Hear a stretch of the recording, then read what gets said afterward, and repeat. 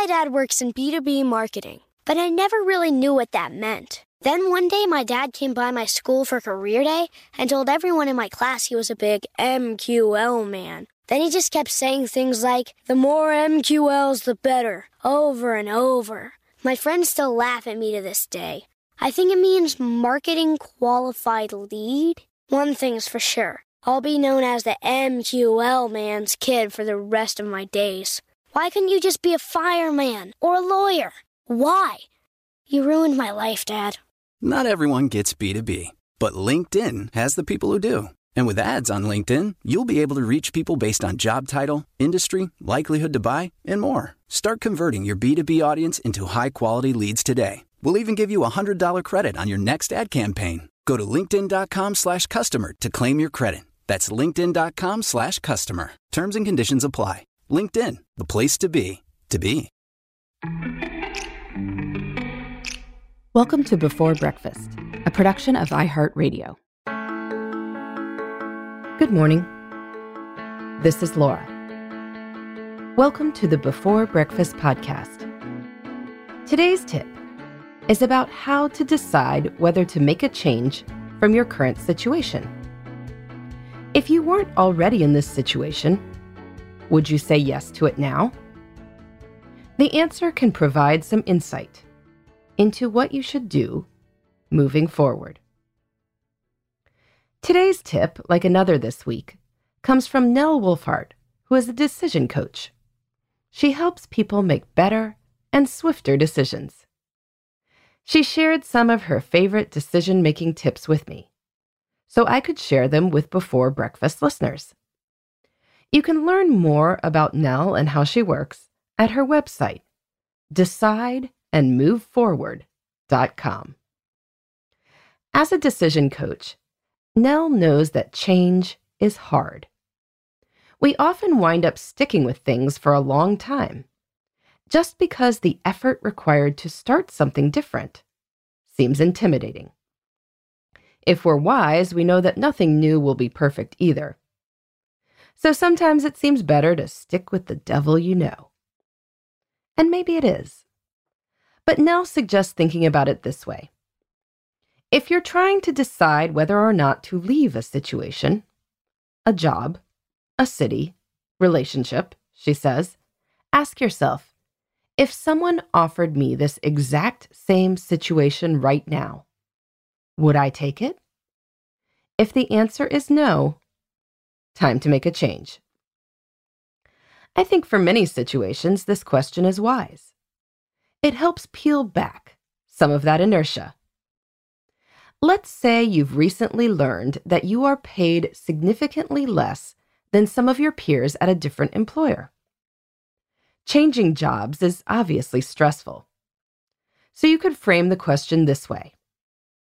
Would you take your current job with your current employer, knowing that you are paid less than you might be elsewhere?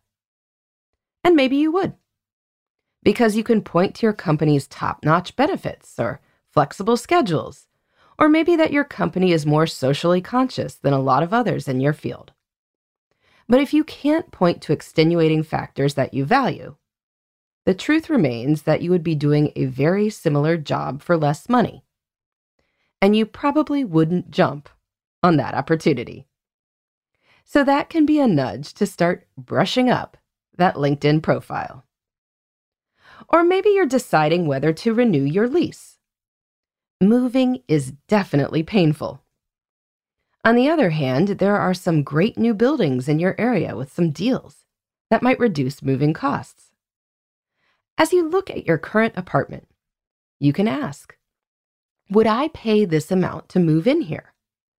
Knowing about the occasionally leaky bathroom and a landlord who doesn't come quickly when called. Maybe you would. Maybe you are right by the stop for that express bus that takes you straight to your office, and your apartment has a great view. But if you wouldn't pick this listing out from others, you can recognize that a few days after moving, you will be mostly unpacked in your new place, and it will be okay. As for relationships, I would separate out a marriage commitment from these other considerations. Whether you would pick your spouse now or not, you did. And untying that is a far weightier matter. But with someone you are dating, or a client, or a business partnership, this question is more germane. Would I decide to work with this client now, knowing that they call me at 9 p.m. with questions that aren't really urgent? Maybe they pay enough that you would, or maybe they don't, and you haven't moved on out of misplaced loyalty. Time to rethink that. There's an interesting phenomenon in psychology where we tend to imbue things that we have with more value, simply because they are ours. You get a cheap mug for free, but if someone wants to take it from you, you assign a steep price to it. But would you have paid that price for that mug if you saw it on the shelf at a store? Perhaps not. To get around this psychological trap, you just have to ask if you would take your current deal if it were offered to you now. If you were free and unencumbered, how would you feel about the trade-offs?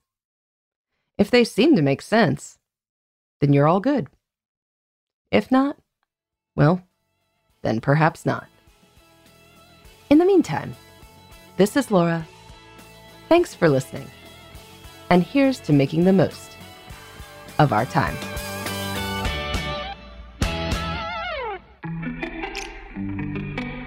Hey everybody, I'd love to hear from you. You can send me your tips, your questions, or anything else. Just connect with me on Twitter, Facebook, and Instagram at Before Breakfast Pod. That's BE, the number 4, then breakfast, POD. You can also shoot me an email at beforebreakfastpodcast@iheartmedia.com. That Before Breakfast is spelled out with all the letters. Thanks so much. I look forward to staying in touch.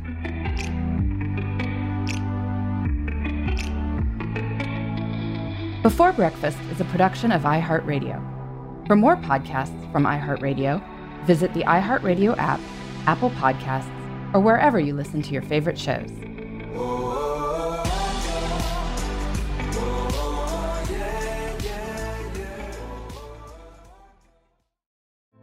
Hey girlfriends, it's me, Carol Fisher, back with another season of the global #1 podcast, The Girlfriends.